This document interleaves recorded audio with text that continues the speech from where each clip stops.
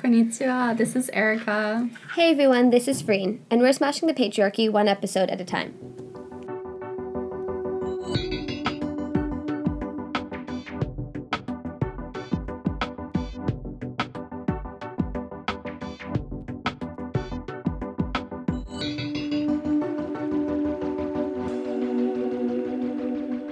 You're listening to Super Smash House. Today we're joined by our guest, Professor Nakano, who's a professor at Sophia University of teaching political science, and who's also an activist. And we're very, very excited. Yeah. Do you want to tell us what we're going to be talking about today?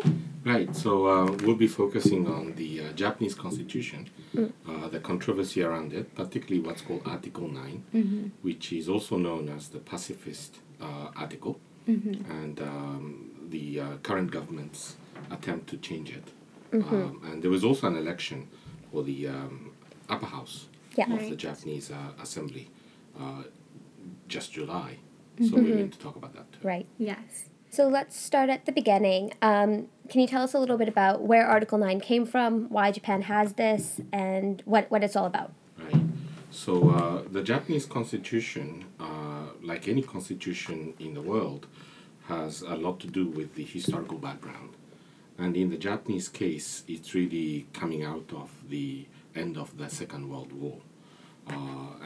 To say it's the end of the Second World War is actually already a mild way of putting it, because during Second World War, Japan invaded the Asian continent and also fought throughout the Asia-Pacific theaters, and with devastating consequences. So after Japan surrendered, accepting the Potsdam Declaration imposed by the Allied powers, the American occupation began. And it's in the context of the American occupation that the new constitution was drafted and then adopted. And so that is the sort of specific background in which the post-war constitution came into place. So in terms of Article 9 specifically, I don't know, I think Erica might have some information on this, but what is Article 9 and what does it say exactly? Right. So I'm just going to clearly define it just because there are a lot of interpretations of the article. So it's under Chapter 2 of the Constitution and renounces the war. And the Constitution came into effect from 1947, and it states, aspiring sincerely to an international peace based on justice and order, the Japanese people forever renounce war as a sovereign right of the nation and the threat or use of force as means of settling international disputes.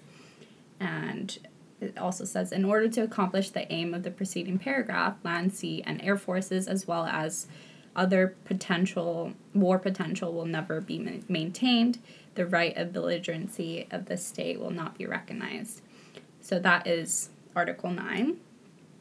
And so it basically, from my understanding, it's saying that Japan can only attack another country if Japan's attacked, right? Right. And, what is interesting and unique is really that it categorically sort of bans war as a mean of resolving international dispute.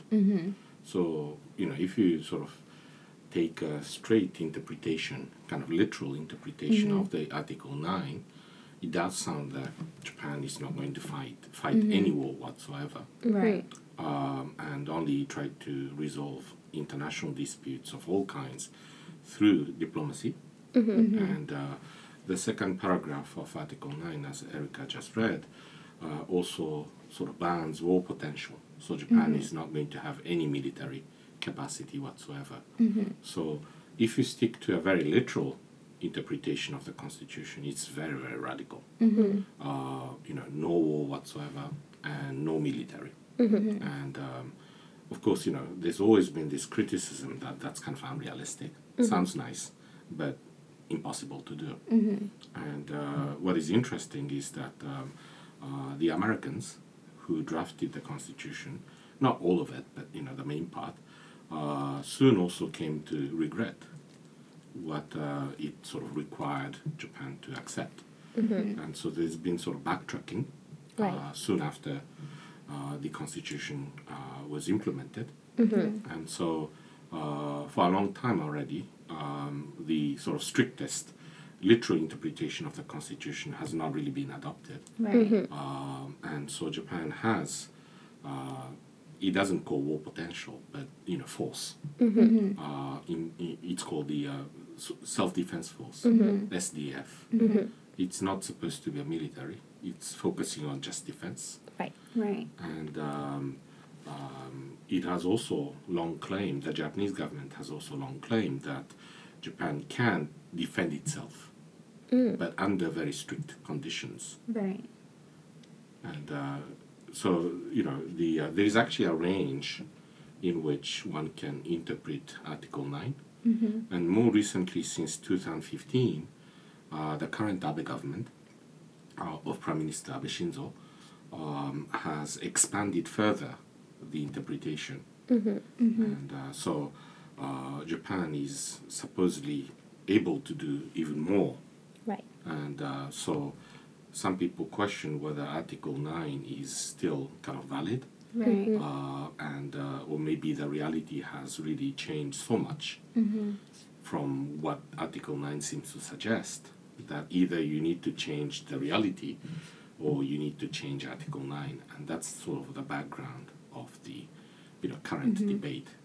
But if I can sort of backpedal a little bit, a historical context, because the question is why Article 9 came into place in the first place, right? Because it's not an everyday stipulation in any constitution, and so it is indeed unique. And the way that I look at it is really to do with the war experience. So Japan was taken over by the militarists in the 1930s and invaded into the Asian continent. It already had Taiwan annexed and also Korean Peninsula annexed well before that. But in the 1930s, it started to expand further into what's called Manchuria, right? So that's northeast China, and went on further south, sort of attacking cities like Shanghai, and eventually in the Second World War, going into the Philippines, in Singapore, and Burma even, and so, and of course into the Pacific Islands as well. And of course in the case of the fight against the United States, the surprise attack on Pearl Harbor is also very famous. So Japan, sort of, the fact that it was taken over by the militarists led to devastating consequences. And I guess you have heard and learned about some of the atrocities committed by the Japanese military, or the even ongoing controversy over the what's called the comfort woman system, also known as sex slaves. And so these gross human rights abuses and war crimes led to, I guess, the Allied powers sort of determination that military of any kind needs to be banned if Japan is to have a second start after the Second World War. Right. And How would you respond to one of the critiques being that Article 9 robs Japan of its sovereignty? I have a quote here by Kishinobusuke, I don't know if I'm saying that right. Yeah. And it says, not the policy of an independent nation to have troops of a foreign nation based on its soil, and to not have any form of defending itself. right. And Kishinobusuke, by the way, is Abe's grandfather. And Exactly. mention, I was gonna Yeah. I thought Yeah. maybe you could do both say that. you had a better way of Right. Getting So he into was the Kishi. leader of the occupation of Manchuria. Yeah, Right. that's right. Yeah. and the grandfather of the current prime minister, who very much idolizes right. Yeah. Kishi. And I mean, it's sort of an interesting criticism, and I think it has certain valid point, although I do think we need to qualify it. I mean, Japan is not by any means the only country that has U.S. bases. Yes. Yeah. I mean, it's actually, it's sort of, Many the countries. U.S. is very, very unique and peculiar in having bases all over the world. Right. So many other European countries have U.S. bases as well. Right. And they are really all over the world. So in that sense, leaving aside the question whether that's desirable or morally right, that's what it is. Right. And what is interesting is also that yes, so you can say that Japan has continued to sort of lack, or it has lost sovereignty partially by not being able to have a military force. But actually, I often raise this issue about sort of Germany, right? Because Germany is another country that has, of course, a very bad reputation for what he has done during World War II. The Nazi taking over Germany and the Holocaust. The whole devastation of the European continent and beyond. And Germany was also occupied, not just by the US, but by four Allied powers, including the Soviet Union. And so the contrast or the comparison between Germany and Japan is also It's interesting. very interesting, Yes. because they have a very weak military currently compared to other European nations. Right. And I think other international organizations are encouraging Germany to kind of increase their military spending as well, and their strength as well. Yeah. And I think it's really interesting to see how different the attitudes of the two governments are, because whereas Japan's very, the current administration is very, very nationalistic, revisionist, and Germany is quite the opposite from Japan. Right. Yeah. No, that's very interesting. Yeah. And so in terms of the attitude to the war experience and to also learning a lesson from, the past, there's real grounds for comparison between Japan and Germany. But one thing that is sort of interesting is that, as Erica said, I think Germany's postal culture is very liberal and also leaning towards internationalism and also a pacifist attitude. Right. But one interesting difference, perhaps even sort of surprising difference between Japan and Germany is that Germany doesn't have an Article 9. So Yeah, they have a even military. it has a military, and it's also a member of the NATO, right? And it has sent troops overseas. Although as you said, the popular sentiment in Germany is very strongly anti-war, and so there's always a lot of convincing that any government that wants to send German troops abroad have to sort of engage with the public opinion. Right. And so some people say actually that, look, Germany has a military.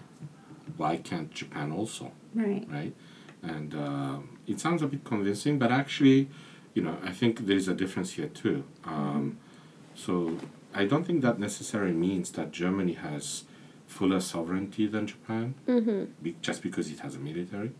Because it actually bans something that is not banned in Japan. And actually, that is Nazism. As you may know, Nazism is banned in Germany even today, right? Yeah, so, you can't do Heil Hitler exactly. as well, yeah. And you get can't put in sell jail, yeah. Mein Kampf, right? The book written by Hitler, even today. So actually, in terms of free speech, it's a real constraint. Yeah, that's true. Even on social media, I think on Twitter, 1 or 2 years ago, they started regulating, controlling people's opinions as well. Yeah. So that's interesting because free speech is a very important right, and even in terms of restricting and banning hate speech, there's real debate, right? Because none of us like hate speech, and some of us think it should be banned. But of course, where to draw the line, and even hate speech is a form of speech. Therefore, it's not something that is to be sort of shut down casually. So it's a serious decision. Right. But Germany to date, because of the lesson that they learned from the Nazi past, they decided never again.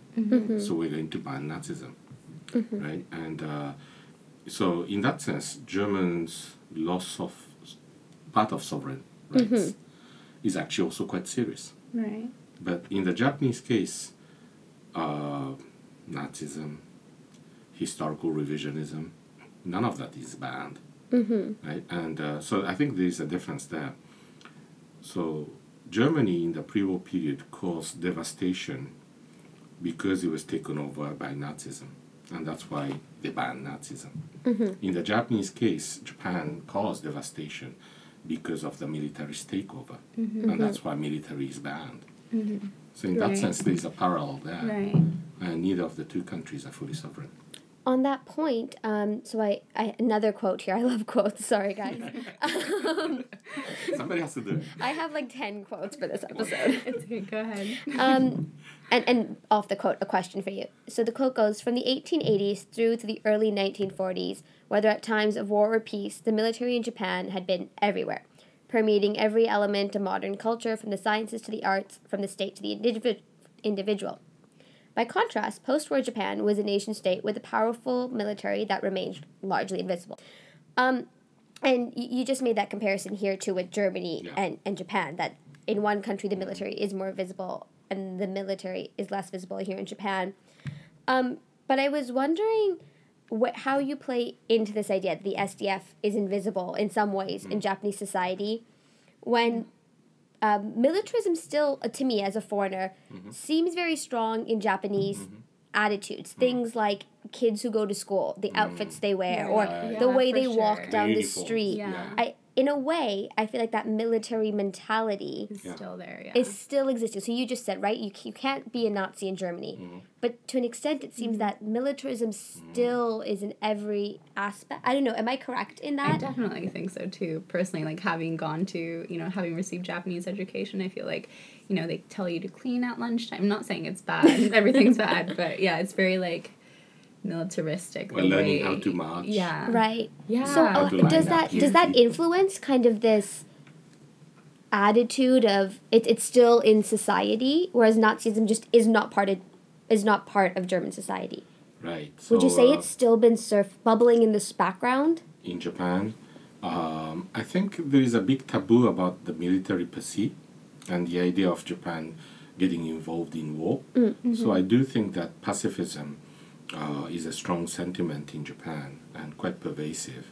But that's not the same as saying that, in terms of culture, in terms of conventions, practices or institutions even, Japan hasn't quite eradicated what was sort of left over from the pre-war period. So, yeah, like Erica, I went through the Japanese school system years ago, and it's like the military. Yeah, You wear the uniform, where you feel strangled. It's like a military uniform. Yeah. And the first thing you learn, you really spend so much time exercising how to behave yourself in a ceremony.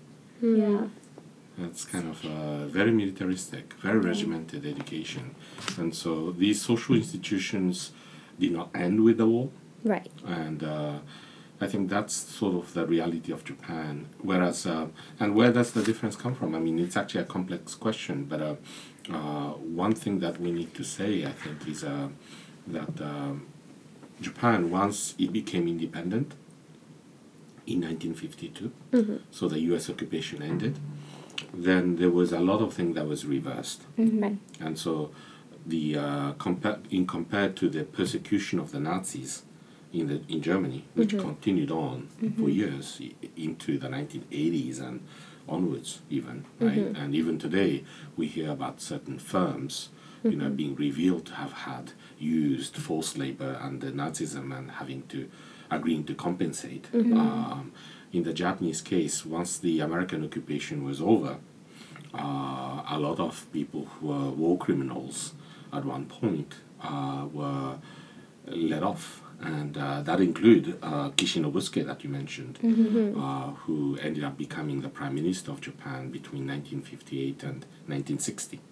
Right? So the coming back of war-related figures at all levels of the Japanese society was actually putting a brake on Japan, continue to face up to its past and trying to change in the post-war. So that's why you see the legacies of militarism of the past still sort of being pervasive Right. socially, I guess. Right. So talking about how the military still kind of culture still prevails in Japan, going back to the self-defense force.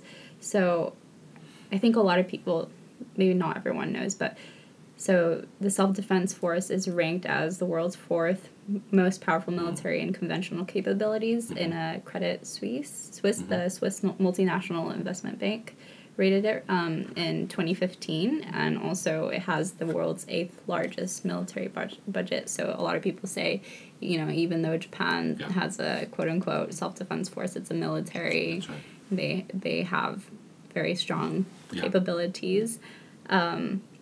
But what do you think about, what people say about that? I think that's interesting, right? Because Japan is not supposed to have a military, but as you just said, Japan's self-defense force troops in size and in capability is comparable to the military of the United Kingdom, Britain, which, as we all know, gets involved in all kinds of war alongside the United States. So it has become quite substantial over time, and it's not something that is minimal anymore. And Japan does have its own capacity to defend itself, at least for a short while, even though it continues to be dependent and to a large degree also increasingly integrated into the U.S. forces as well. But one thing, traditionally, one thing that still made the Japanese self-defense force not a full-fledged military was that, even today, what Japan acquires in terms of weapons and aircrafts and ships, they need to be defended, they need to be argued that they are for only defense. So Japan is not supposed to have offensive capability. But they do, right? They do. No. So, on that note, it was 1992 that legislation was passed allowing Japan to take part in UN peacekeeping missions, That's right? So, how has this... so, I know that sorry, I'm bumbling a little bit. I know that the participation of the SDF in peacekeeping missions was supposed to be under Chapter 6 of the UN Charter, which prohibited engagement in combat. But there have been controversies around Japan's involvement in some of those. Hopefully you can go into a bit more detail about that.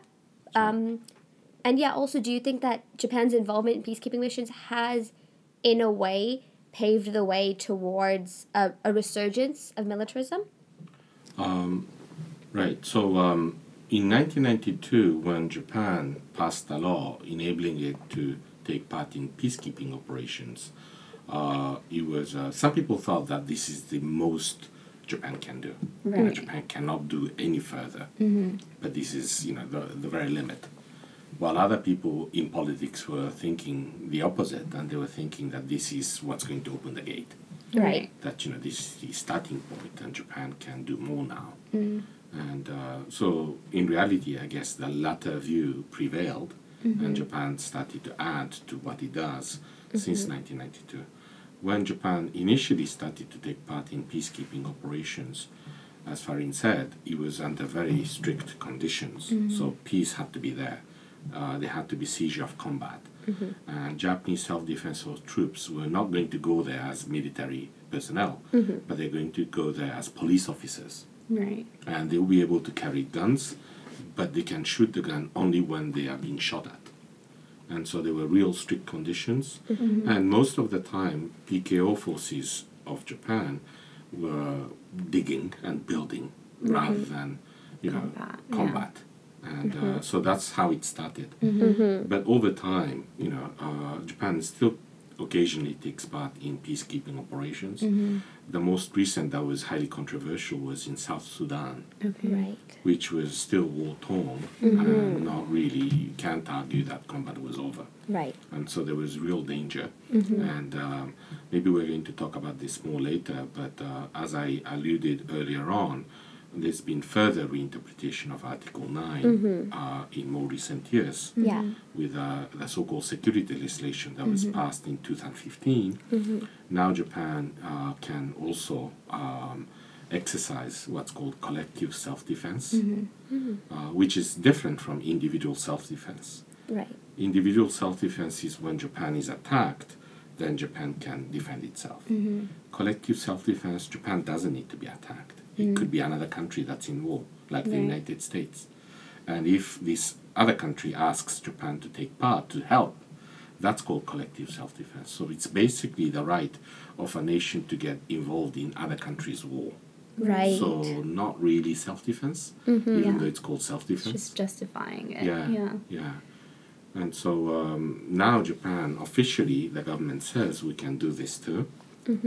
So the restraints that existed on Japanese troops overseas to get into combat has become really pretty much removed.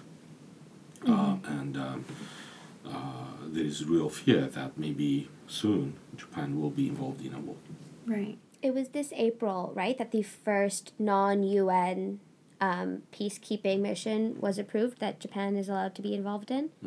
Yeah. Right. Yeah. And was that a big deal here, or was it something that kind of slipped under the radar? That's the thing, right? I mean, it's a bit like Trump. We live in an age where we are increasingly led to get used to what's called a new normal. Right? I mean, when Trump came and he started to make outrageous comments, we were all shocked and petrified. But the more he continues, the more desensitized we become, and we kind of shrug our shoulder and we say, that's horrible. Yeah, it gets normalized. Yeah, and so there's a bit of that going on in Japan too, maybe a bit of that. So I guess, even though Japan increasingly sort of, getting integrated to the U.S. Military strategy and no longer constrained under the framework of the UN, I guess, some people at least are getting used to it. Right. And I think a lot of people say that the Abe administration wanting to revise Article 9, there are a lot of other objectives that they're trying to kind of slide under the revision. Do you have, do you think you can say anything about that? Right. So, what is interesting is that, so Article 9 is a very unique, highly unusual article. No doubt about that. But because it's so central to the Japanese post-war constitution, that if you weaken or basically sort of take away the substance of Article 9, the whole constitution becomes harder to sustain because so much is dependent on the presence of Article 9. Yeah. Right. So let me give you an example. Okay. Article 9 basically means that the Japanese constitution is not prepared for a war, right? Because war is not supposed to happen. Yeah.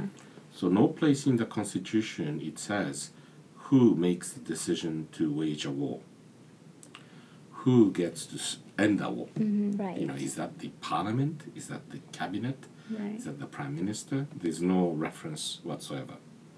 There is also a clear ban on having any court-martial, what's called a military court, Okay. right? Because if you're a soldier, you actually sort of legally kill people sometimes, right? And so the ordinary penal code doesn't apply. Right. That's why in a country where there is a military, you also have court-martial. Right, because we don't have that, so that infrastructure, so... Exactly. So It in can case, lead to, a member of the Japanese self-defense force gets into a situation in which he kills somebody and that becomes perhaps legally questionable. Right. At the moment, it looks like that person has to be tried in a normal court, which is completely inappropriate. Right? So Right. the whole constitution actually, if you change Article 9, there's a lot you need to think about. Right. Right. And that's not really being That's not discussed really at all. there. And so Yeah. the other thing that is sort of kind of creepy is that removing Article 9 means that Japan can become a country that can get into a war. And that in itself requires a lot of things, right? So because like the media, for example, the Japanese media, as you probably know, doesn't really have all that much international affairs coverage. Right. Don't you think? I mean, it's very Yeah. insular, and so people don't really know about international Not at affairs. all, yeah. Right? Yeah. So it's it kind of, if the government says, "Oh, we're going to need to fight a war," we don't really have civil society organizations. We don't really have critical media that put a brake on No, it, yeah. and so it's kind of scary, right? Right. Because yes, the U.S., the U.K., France, these countries get into wars all the time, but they also have more vibrant civil society, more critical media, and so there are certain breaks that are set up to challenge the government position and to probe whether the war is justified or, but Japan doesn't have any of that. And the Abe government in the process passed what's known as the State Secret Law, which is Similar to the Patriot Act law in the U.S.? Yeah. and highly controversial also because it gives the government, including the bureaucrats, rather sweeping power to designate certain facts as state secret. And so even journalists who are trying to investigate some wrongdoing under the state, he or she may get arrested all of a sudden if that person was going after what's designated as state secret. Right. And the scary thing is that that person will be tried in court still not knowing what was actually Right. the problem, because state secret is state secret. Yeah. What is secret is secret. I mean, it sounds ridiculous to put Yeah. it this way, but that's what it is.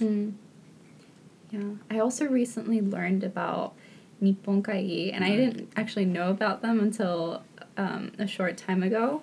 And so to briefly explain it, it's a Japanese ultranationalist association. It was established in 1997, and the group, I heard that there's about 80% of the Abe administration is a member of it, and it's quite scary because they have 6 official objectives, and one of them is contributing to world peace by strengthening national security, and they're a strong advocate for the revision of Article 9. And it's not necessarily a question, but I feel like not many people know about this Right, association, right. and it's very scary. Yeah, no, the association is sort of is like a network that bring people with similar views together, who are in media, who are in politics, who are in government, who are in business, and ordinary people too, or religious groups, because Japan also have a religious right. Right. And so they coordinate their sort of political objectives that way. And as Erica mentioned, changing Article 9 of the Constitution in particular is a key goal. But one thing that's probably interesting from your point of view is that they also have very specific gender perspective. Right. Sort of they put an emphasis on traditional gender roles. Okay. So like men being manly and women being sort of obedient and being more in the household.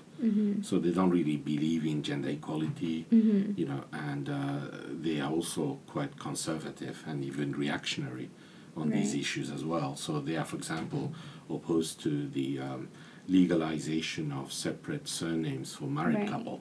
Yeah, that was an interesting point that was brought up in the past upper house election, because I feel like that's not really even discussed in a lot of Western countries that are quite a lot more liberal than the Japanese government. Well, actually, Or what do you think? No, Yeah. you're absolutely right, Yeah. because Japan is the only country in the world that specifically bans, Okay. separate surnames for married couple. Yeah. So Okay, it's actually banned. unique. Okay, yeah. It's other countries normally either don't really care or Right. they don't actively ban it. Right. It's in just out of Japan. culture. More Right. So when you're legally married in Japan, you have to legally choose Right. the same surname, and well over 90% of the time that will be the husband's, the Right. man's name, right? And so Oh, it can be the woman's too. it could be too. Hyphenated is not possible Oh, Yeah, because only Japan. if Yeah. one of the parents, I think, a foreign. But yeah, Oh, but okay, you so can yeah. actually sort of make up a new name too if you want to. Oh, I but didn't people know that. don't normally do that. Yeah. So well over 90% of the time, it's a man's name that is adopted, and of course, a lot of working women in particular suffer from that. They don't want to be having to give up their legal name that they have grown familiar to and they become attached to, and they would be also having to give up in the business context at times. And so it's controversial, but the Abe government is not willing to go ahead with it. And Nippon Kaigi is one of the lobby groups that don't want that sort of thing to happen. Right. So I'm going to go back to something you just said. You spoke about gender, which for Yeah. people who are listening, you know that that's something that me and Eric are really interested in. And on the topic of military, there's a lot of feminist scholarship about masculine militarization and military and masculinism. So for listeners who might not know about this, militarized masculinity kind of refers to this concept where the military creates and sustains an idea of masculinity that is perpetuated not just within the military, not just for soldiers, but for all of men in society. So an example is that men have to be very physically strong, that men have to be protectors, that violence is associated with masculinity, and no other organization drills gender roles so heavily into men as does the military. And so taking this as a starting point, this concept of militarized masculinity, and then the concept that states are generally masculine, where does pacifism and gendering the state or gendering Japan's self-defense forces fall in line with this? And do you see this growing trend of militarization in Japan as also a growing trend to militarize the nation? Right. I think the idea of remilitarizing Japan has, of course, a lot to do with the kind of gendered sort of debate that you just mentioned. So, for example, it's not uncommon for people who want to revise the Constitution, Article 9, and allow Japan to get fully remilitarized, as saying that the current state of affairs after the Second World War and with the what they call the imposition or the post-war constraints on Japan has been emasculated. Right, and so it's time for Japan to rise again. And so the language of remilitarization and the revision of the Constitution very often sounds like reasserting the masculinity that was sort of taken away from Japan, and making Japan a country that men can be proud of again. I mean, I have another quote from Prime Minister Hashimoto Ryotaro, and it says, "Men are supposed to be responsible for protecting newborn babies, women, and aged mothers. Men in Japan, however, are utterly incapable of accomplishing this because they don't receive military training." So this, I've noticed this a lot, this language, and a former colonel had said that, referring to the SDF in UN peacekeeping missions, he said, "We are not a bunch of nurses, we are a military." So this highly gendered language. Yeah. And the Japanese pre-war military was obviously very gendered. And so, you can't quite understand the system of comfort women, the sex slaves, without putting that in perspective. And in fact, there's sort of an interesting, if a bit creepy anecdote in relation to gender roles in pre-war time. Japan has a Ministry of Health, which exists even today. It was actually established in the pre-war period, during the wartime, upon request from the Ministry of Army and Navy. Right, so it's interesting, right? Because you hear the Ministry of Health, because it sounds good. Health is good. But the Ministry of Health was actually established to groom young boys? Yeah, to keep them exactly. healthy? So because the focus of the military at the time is to have strong soldiers, strong, healthy soldiers, and healthy mothers who are going to give birth to healthy soldiers. Right. So strong nation and strong military is only possible by imposing health on people, right? So exercise, and so national parks were set up, and legal breaks were instituted and health control began. It's crazy. That's the Ministry of Health, Labor, and Welfare, Yeah, right? what is today. It's today, yeah. And but it has pre-war roots, and it began, with the prodding of the military. Crazy. And but that's how gendered it is, right? So the focus has been on the health of men. I was researching a while ago for a different paper at school was Yasukuni Shrine and the gendered divisions there. And we probably will do an episode on Yasukuni at some point, so I won't get into like the nitty-gritty details, but it's essentially a shrine, for people who don't know, where soldiers and former war criminals are enshrined as gods. But what you do notice there, that there is some women enshrined at Yasukuni, but the women who are enshrined there are all nurses, because what was seen as valuable was someone who could take care of a soldier. Male soldiers, yeah. So again, going back to that point of how but I didn't make that connection before. Right. So there's also this obsession with women as mothers. Yeah, that's so true. And that has also come back with force in more recent years. With because Japan has shrinking population, Right.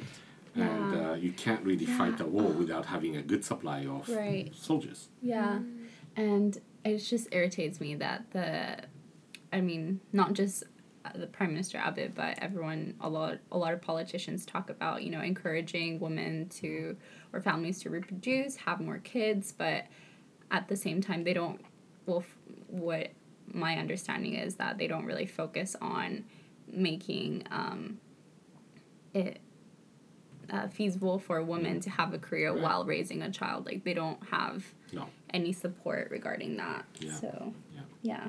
Oh, also, one thing I wanted to talk about is the Abe administration also wants to bring back the Rising Sun flag, which was used during World War II and before. And I think it's very strongly associated with Imperial Japan. And I just wanted to bring that up and talk about it. Right. So, the Rising Sun flag has been used by the pre-war Japan a lot. Right. It's a symbol of Japanese imperialism, even more than the ordinary flag of Japan, which still, even that, for some people of certain generation, really evokes militarist Japan. But the Rising Sun flag is even worse. Right. But it has continued to be used by the Self-Defense Force troops in the post-war period as well. What the Abe government is trying to do now is to normalize that. Right. Because there was a recent controversy between Japan and South Korea. The South Koreans do not like the Japanese Navy, not really the Navy, but the maritime self-defense force troops, to have that flag when they, do exercise together with the Korean or attend ceremonies run by the South Koreans. And but the Japanese government is going out of its way to try to sort of normalize it, that it's okay, there's nothing to worry about. But it makes a lot of people uncomfortable for right reasons. Yeah, and it's interesting because I think they published something on their that's right on homepage on their homepage saying it was used from pre-war time, which is true, but they completely kind of reject the fact. They don't really look at the fact that it's strongly associated with it's interesting because they talk about this. They say it's Japanese tradition, like the fishermen used to use it, and all that sort of thing. And actually, other countries also have similar versions or modified versions of Rising Sun flag, and yet they fail to mention that it was widely used during wartime Japan. Yeah, right. And let's maybe talk about the upper house elections that happened on July 21st. So some key policy areas amongst the competing parties were like the pension system, where the money is going, welfare, obviously the revision or non-revision of Article 9 of the Constitution, consumer tax, nuclear energy and whatnot. And so the upper house requires 2/3 of its members to vote for, to call a referendum, right? And that was what the LDP and its allies were trying to do. Yeah, that's right. So to sort of provide a bit of context, there is an article, Article 96 of the Japanese Constitution, lays out the condition for the revision of the Constitution. Right? So, in order for the Japanese Constitution to be revised, a proposal needs to be approved by 2/3 majority of both houses of parliament, so both the lower house and the upper house. And then there will be a national referendum. Right. And in the national referendum, a simple majority would suffice. And so the Abe government, since 3 years ago, had a 2/3 majority in upper house as well. It has a solid 2/3 majority in the lower house also. So in the election that just happened on July 21st, one of the biggest sort of question was whether Abe would be able to maintain a 2/3 majority in the upper house as well, so that he can keep the option of calling a referendum when he thinks the timing is right. And obviously, for those of us who are opposed to the idea, we're trying very hard not to let Abe to win the 2/3 majority again in the upper house. So the constitution was one of the issues, and Abe during the campaign time and again said that this election is about him getting an approval for the revision of the constitution. But actually, I mean, interestingly, the opposition parties were the ones who said that, well, this is not really about the constitution, because people don't really care about the constitution that much. The popular interest is much more to do with the economy, with the pension system, with the consumption tax increase, sort of bread and butter issues. So, it was hard to have a debate, really, because Abe kept on saying, oh, we need to revise the constitution, blah, blah, blah. And then the opposition party said, well, no, really, we need to sort of, address the problems. Issues. And the opinion polls also indicate very clearly that the people don't think this is the right timing to change the constitution. Actually, one of the polls that was taken right after the upper house election, asking what they want the Abe government to focus on, the number one priority, what should be, the revision of the constitution only was chosen by 3% of the respondents. 3%. 3%. Only 3%. The great bulk of people were talking about social security, Right. such as pension. And so that's what people are worried about, or the consumption tax increase, education. Right. Things that affect their everyday life Exactly. more so. Yeah. So as a professor, you're obviously teaching young students all the time. I know that this upper house lecture had a pretty low turnout for young voters, but how important do you find this topic to be this topic as in revision of the Constitution to be to the younger generation? I know that most, from what I read from an article, that most younger people do lean right. They do want to vote for Abe, but it has less to do, what I read, with the Constitution and more to do with the economy as well, building on what you said. Yeah. But where does this factor in with young people? Are they aware of it? Does it seem important to them? Right. So the turnout has been declining to a critical level in the recent years. And this time it was the second lowest in history, with only 48.8% of people voting at all, right? So more than half of the Japanese voters abstained, which is catastrophic. Yeah. And the turnout is even lower with the younger people. And but as Farin said, most young people, and in fact, people of all generation, but particularly young people, are not particularly interested in Article 9, even if they are leaning on Abe. They are more interested in getting jobs and having an economy that works. Right. And for now, Japanese economy is doing okay, because of course the Olympics are coming next year, and the government is using all the resources it has to try to sort of keep the economy at a certain level. Critics argue that this is not sustainable at some point. Pumping in so much money into the economy and also into the stock market, because there's a lot of public money that is invested in the stock market. So it's sort of a bubble economy sponsored by the Japanese government, and at some point they have to pull back the money, right? And then that might lead to the collapse of the bubble. So the consequences can be quite dire. So this begs the question, if young people aren't particularly interested in Article 9, if even old people, because you said 47% total voted, who really is backing this? Is it just right-wing groups? Yeah. And if it's not so popular, oh, sorry, Erica. No, I was going to go say, is it likely to happen at all? Like, should this be something that actually has as much attention as it does? Yeah, because I feel like people who talk about the revision of Article 9 are, well, at least like on public opinion that I personally see is just people who are against it. And I feel like it's very, very hard to hear or find people who are for it. So, yeah, what do you think about that? Well, I mean, it's not just in Japan. I think it's also seen in the US and many other countries. But people who are in favor of sort of beefing up the military are also often driven by fear, real or imagined. Right. Right? Fear of terrorists, fear of foreign forces.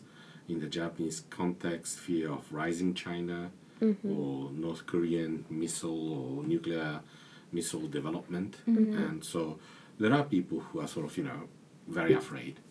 And it is also true that in, East Asia, China is becoming more and more powerful. And of course, it's also sort of, building up militarily. And North Korea is also quite unpredictable at times and, is still developing missile capabilities, at least short range. So I guess, there is a segment of the Japanese society, rightly or wrongly, very afraid. But and much of it, of course, is created also by the perception, right? So sometimes the government sort of, pumping up fears in people, or at other times, sort of putting a brake on it. The media playing a role also in fanning fear. Right. Just like in the US, people become gun owners because they're afraid, even though that's not necessarily making the society any safer. But there are, people in Japan who are also afraid in that kind of way too. I think a lot of people vote for the LDP not necessarily because they agree with everything, but just because they don't want the status quo to change. They don't want their lifestyle and everyday, life to change. Yeah. So what would you like to say to people like that? Right. So, particularly young people, right? Because Abe government has been in place for already 6 years and a half. And so, people who are currently in college, for example, a lot of people only know Abe government. Maybe they have a bit of a memory of what preceded Abe government, which was the, opposition, today's opposition in power. But Abe, since he took office, he continues to say that, it was catastrophic when the opposition was in power. Everything went wrong. And it's true that, during the time when today's opposition party was in power, before Abe came back to power, there was also the earthquake, tsunami, and nuclear power accident, right? So it was hard time. Yeah. And so Abe says, it was all wrong, but I fixed it all. And even though that's not really true, but, I think for the younger people in particular, if they don't really remember what preceded Abe government, and all they hear is that it was horrible, and there's no real way in which they can compare the Abe government to any other government. And so they think that it's kind of normal. And so I think that's having an impact. You can also see that, to put things the other way around, the older voters tend to be much less gullible, and they tend to be much less trusting of Abe government because they know that things were not as bad as it is today. So I had a question going back to revision of Article 9. Sorry, I'm jumping around a bit. But how do countries like Korea, China, other Asian countries, even America, since America has a military presence here, how are they reacting to this growing militarism? Is it something, particularly Korea, is it something that they're anxious about? You said that the military rising flag thing they don't like, but even the talks in general, is this something that you have seen Koreans have a backlash to, or the Korean government? Yeah, it's fairly complicated because, of course, the remilitarization of Japan, including the remilitarization in recent years, the lifting of the ban on collective self-defense, for example, or Abe's ambition to revise Article 9, these projects have been also supported and at times promoted by the US government as well. Right. Right, because the US government wants to continue to be the mainstay of order in East Asia, but it doesn't really want to pay for all of it. Right. And increasingly, it wants other countries that are allied to the United States, like Japan, like South Korea, to be kind of subsidiaries of the American military. So the U.S. government, in the past decades, have been pushing Japan to, beef up its military, so that it can let Japan do more, while still integrated and increasingly integrated under American command. That way, America doesn't have to pay for it, and the American soldiers don't need to risk their lives. They can increasingly substitute that with the Japanese. So in that sense, the U.S. Establishment has been generally in favor of remilitarizing Japan. South Korea has a sort of an ambiguous position to this, right? Because on the one hand, the civil society in South Korea, of course, they are afraid of Japan. Right. They more are sometimes, legacy. yeah, exactly, skeptical of Japanese, apologies or non-apologies, and whether Japan has really changed, and so they're generally suspicious.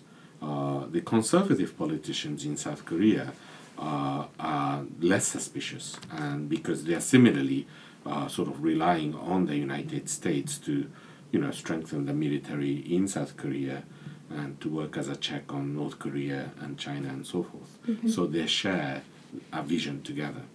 But of course, the liberal politicians who are today in power in South Korea, they want to sort of, bring peace to the Korean Peninsula, hopefully even sign a peace treaty with North Korea, and therefore they won't be welcoming Japan's remilitarization, which would stimulate North Korea in a wrong way.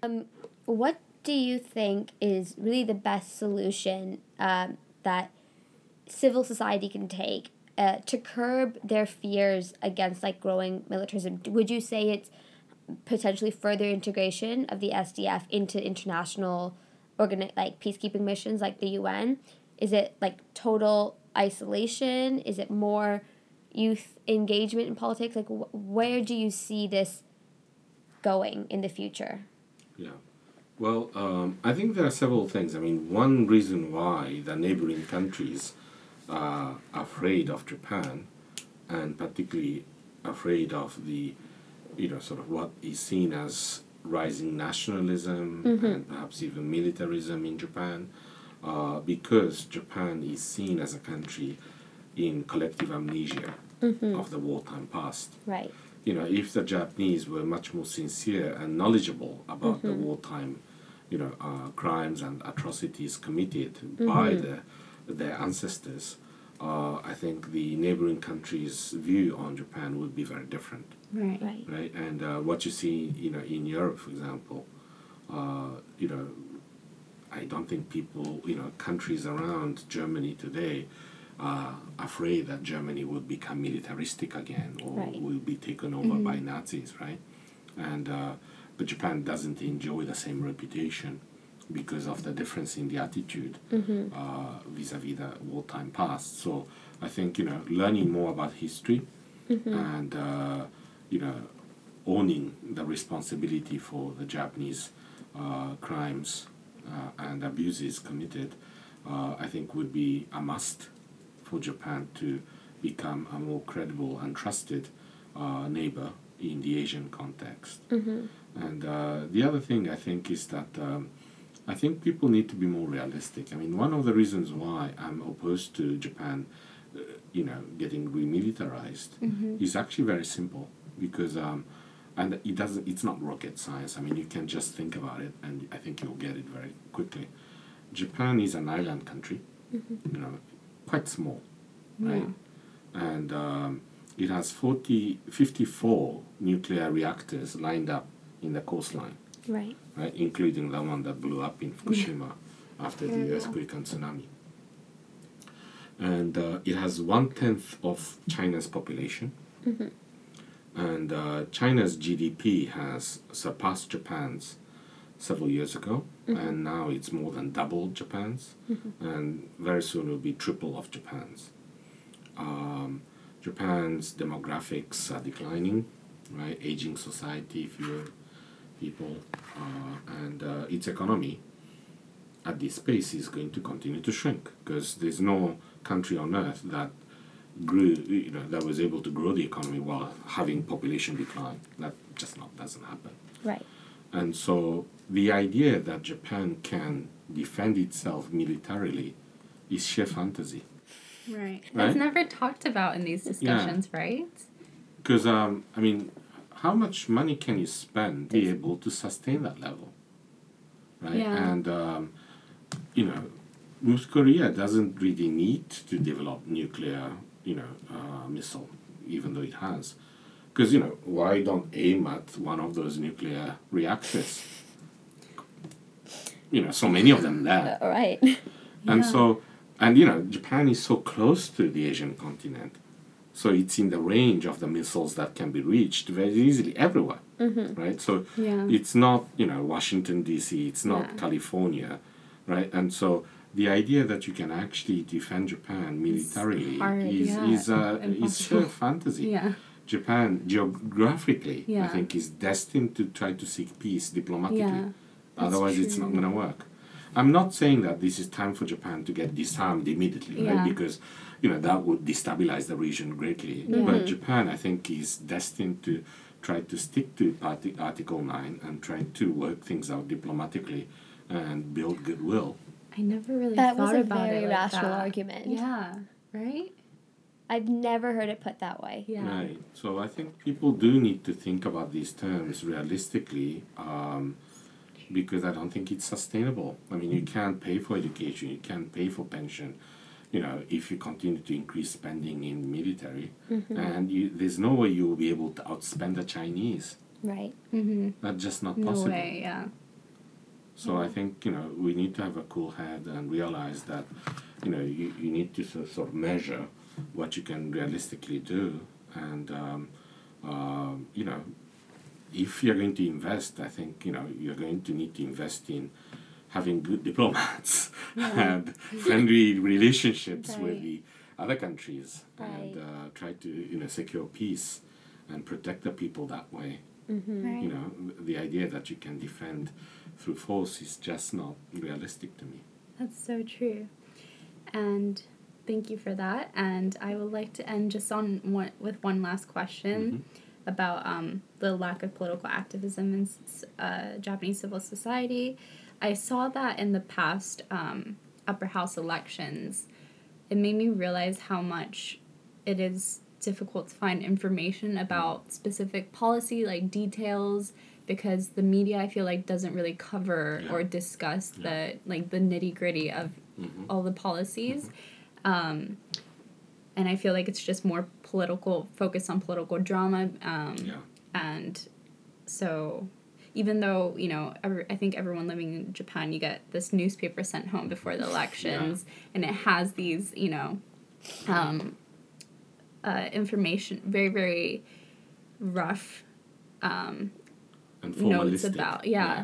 about just the policies, but they don't go into any detail. I think it's up to the parties what they want to write. Yeah, exactly. And so what do you think about this lack of political activism, but also just the lack of kind of difficulty to find information for elections? Because even as a relatively politically active citizen, I think for me it was still very, very hard to find substantial information. Right. No, I think that's why you started your podcast. Yeah. I think, we need to sort of try to reach to people who are not necessarily, having good access to, the information they need. Yeah. We need to make use of social media. we need to also scold and prod the established media to change too. Right. Because that's also very important. But I think, you know, it's increasingly important for citizens and youth all over the world to also become media themselves, right? Because otherwise you can't find the information you want and you can't convey the information you want to convey and spread. And so we all do what we can, and there's no magical sort of formula to try to change things overnight.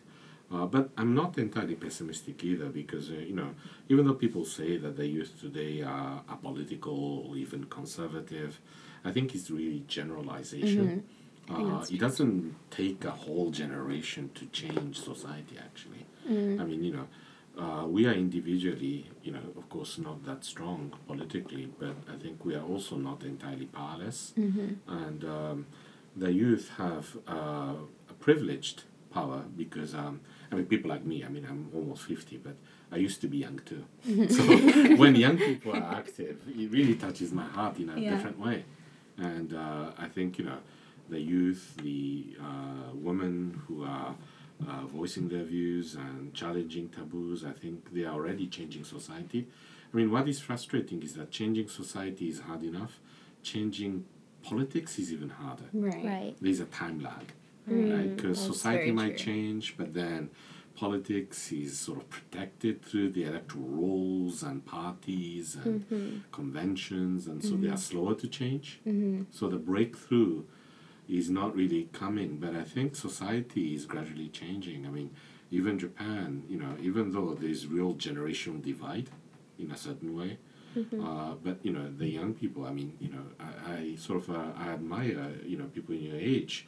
You are much more gender conscious, you know, you are not afraid of addressing LGBT issues, you know, you are very concerned about human rights, you know, xenophobia, racism, in a way that, you know, older generations aren't, and certainly not at your age. And so I think, you know, we start to see these changes already at the societal level, and it will be a bit frustrating because it's not going to lead to a political breakthrough immediately. Right. It is But the frustrating. pressure is mounting, and Right. eventually it's going to sort of lead to a change. And I think that's the only way things have been changing, right? Right. So I think I'm very optimistic in the sense that some youth, people like you, are sort of trying to reach out information and learn things and talk about things and share information. I think the future is probably bright. I mean, let's hope that we meet again 10 years down the road and we reminisce and we say, oh, that was an idea, that was the worst time, and since things have changed. It's entirely possible, I think. Yeah. Well, thank you so much Yeah. for joining us, Professor Naka. Thank you so my much. pleasure. I feel like we took your class 2 Yeah. years ago, but I still and we obviously discussed some of this sure. during your class, but I'm still sitting here Yeah. learning new Yeah, stuff. so much. Yeah, and that's how we met too. Yeah, Right, actually, right. we met Yeah. in your Yeah, class. sure. Yeah. Yeah. So yeah, That's thank you nice. very much. No, my pleasure. Thank you. And- Thank you everyone for listening, and if you want to follow us on social media, please follow. At Super Smash Hose Podcast on Instagram. Yeah, And see you yeah. next time. Thank you. you.